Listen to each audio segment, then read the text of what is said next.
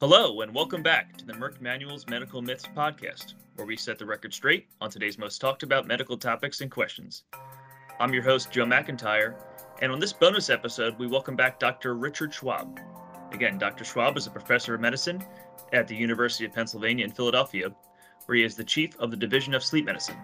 And on this episode, we're going to dive into the topic of dreaming, what they are, how they work, if they mean anything, and Dr. Schwab's going to tell us a little bit about that. Let's start off with a bit of a basic question. What are dreams exactly, and why do we experience them? To answer this question, there's two parts of sleep. There's something called non-REM sleep. REM is rapid eye movement. And then there's REM sleep, which is rapid eye movement. So we mostly dream in REM sleep. And about 25% of your night is rapid eye movement sleep where you're going to dream, and the rest of it is non-REM sleep. If you normally sleep 8 hours, and I let you sleep for 10 hours, but every time you go into dreaming sleep or rapid eye movement sleep, I knock you out of that with a tone. So you don't have any REM sleep. You'll feel really tired when you wake up in the morning, even though you slept 2 hours longer. On the other hand, if I let you only sleep 6 hours and I magically increased your REM sleep or your dreaming time, you'll wake up after that 6 hours and feel like $1,000,000. So dreaming is part and parcel of rapid eye movement sleep. And we know rapid eye movement sleep is important from restoration and how you feel the next day. Does everybody dream? Are there some people who either just don't dream, or in the other side, do they just forget them? Do they dream but just forget that they actually had those dreams? Right. So if you didn't have any rapid eye movement sleep, so you're on a medication that knocked you out of rapid eye movement sleep, or for whatever reason you didn't have any REM sleep that night, you might not dream. But that's not the norm. Pretty much everybody dreams and they have rapid eye movement sleep. They just forget them. You don't remember them. So unless you're waking up right out of a REM period, you're not going to remember your dream. So it's not necessarily a good thing or a bad thing that someone can't remember their dreams. It really doesn't matter. It doesn't. But if you are remembering your dreams and it changed, your sleep may be more fragmented. Why are you waking up to remember your dream? And sometimes that's related to sleep apnea. Sleep apnea is often worse in REM sleep or dreaming sleep. So maybe your sleep is being fragmented in REM sleep because of sleep apnea. But if you wake up enough, you're going to remember your dreams. But if you don't wake up right out of REM, you're not going to remember it. So it doesn't really matter. Although I do worry a little bit when someone changes and think, well, I never remember my dreams and now I do. So that can be, again, a sign that their sleep is fragmented in REM sleep, and sleep apnea is the one thing that often does that. Okay, so I'm going to ask the question. You just be honest with me here. Do dreams actually mean anything? Are they a sign of something? Is there any meaning we can gather from dreams in general? So I don't know really the answer to that. I think the answer is probably not, that they don't mean anything. They definitely are related to activities you do during the daytime, and they get moved into a dream in unusual ways. But I don't think they really mean much. But I'm not a psychologist, so I could be wrong about that. Okay. Now let's get into the other side, the negative side of dreams, those nightmares or night terrors. And speaking of, are nightmares and night terrors the same thing? Do they exist in that same kind of sphere?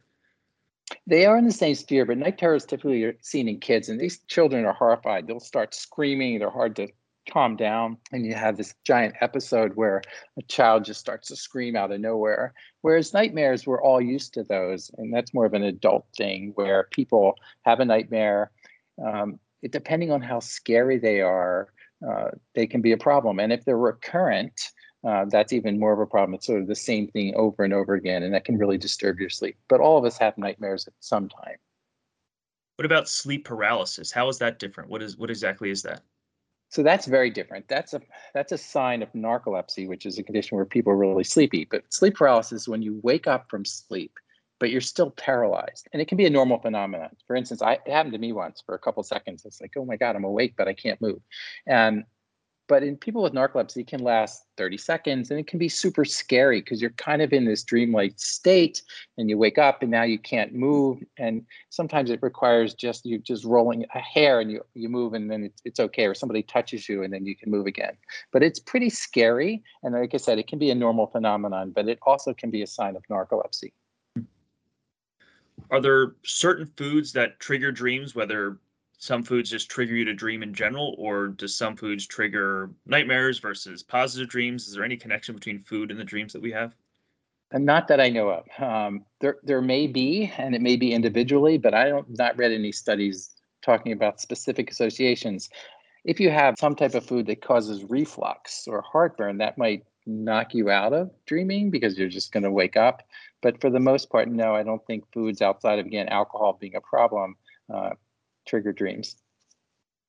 Now, on the opposite end of the spectrum of sleep paralysis, we have sleepwalking, a pretty serious health issue and something that can be quite dangerous. So, can you explain to our listeners what exactly sleepwalking is and how or if it relates to dreaming at all? So it doesn't relate to dreaming. So sleepwalking is typically out of non-REM sleep, so in the period of time when you're not dreaming. And there's usually a family history, and you can get out of bed and maneuver around items. You can even turn a key into a door. You could start a car. You could never do a combination lock, but you can do gross motor things. And so you have to protect the room. So if you're a sleepwalker, you have to make sure that you can't open the window, because if you can open the window on a third story, you won't know. You'll walk out that window and then fall. Or you put on door alarms so that the person who leaves the bedroom, you can figure it out. So sleepwalking is really about protecting the environment, but it is not during dreaming sleep. It's in non-REM sleep. Typically, episodes are short, 10 or 15 minutes, but can be longer. Now, there is something called REM behavior disorder, and that does occur during dreaming, and it's typically in older men. And these are dreams that are typically aggressive and hostile. So sometimes we've had patients who will hit their bed partner, and they think they're in a dream. And so they're acting out that dream, and they'll jump out of bed and act out that dream, or they'll put their hand to the backboard of a bed, the bed frame. So that's more aggressive. That's pretty uncommon. Sleepwalking is much more common and typically seen in kids or adolescents. And for most people, sleepwalking resolves as you become an adult. Yeah, let's say you have a more serious issue with sleepwalking. Are there methods that you use as a doctor, who specializes in sleep, beyond those more physical components of protecting your room? Are there ways to kind of get out of it or stop sleepwalking? There are, but they're usually benzodiazepines, which you're not going to want to give to an adolescent. So I hardly ever given anybody medication for sleepwalking unless they really were going to injure themselves. It's much easier to protect the environment. And it's not so hard to do that. For REM behavior disorder, that's a different story. There you do want to treat them because it's not the environment. You're still going to hurt somebody because you're going to hit something and it's an aggressive dream, independent of protecting the environment. Okay, finally, last question here. Is there a way to control your dreams or what you dream about? So let's say before you go to bed, you say, I want to dream about, driving a red Corvette. Is there a way to kind of control your dreams and how you experience them at night? Maybe. There's something called image therapy, and we use it for people who have recurrent nightmares, the same nightmare over and over again. So you're falling off a cliff, you're falling into an ocean. It's this concept of falling. And so what we tell people to do is during the daytime, change the dream. So instead of you falling in a cliff, you're falling down, a rubber mat, or you're only falling 3 feet, or you just change it to a happy ending. And if you do that enough, your brain seems to get the message, and then this image therapy can work. So I do think there's some ways of correcting scary dreams or recurrent nightmares. To answer your question, though, specifically, could you dream about a specific topic? I think that happens mostly just during your daytime. These things will happen, but I don't know of any way of getting you to dream about a specific car or a specific baseball team or football team. I think that's harder. Yeah, so when people tell me that the Phillies will only win the World Series again in my dreams, that might not even be the case, unfortunately. That's correct. All right. Well, Dr. Schwab, I want to thank you again for joining us on this episode. It's been a super fantastic conversation. And for those listeners who are listening here, if you haven't caught our previous conversation with Dr. Schwab about sleep health, please listen to that. He shared a number of interesting topics, and we dove into a ton of wild myths when it comes to sleep. So I'll leave our listeners with something we always say at the end of every episode here at the Merck Manuals. Medical knowledge is power. Pass it on. Thanks so much.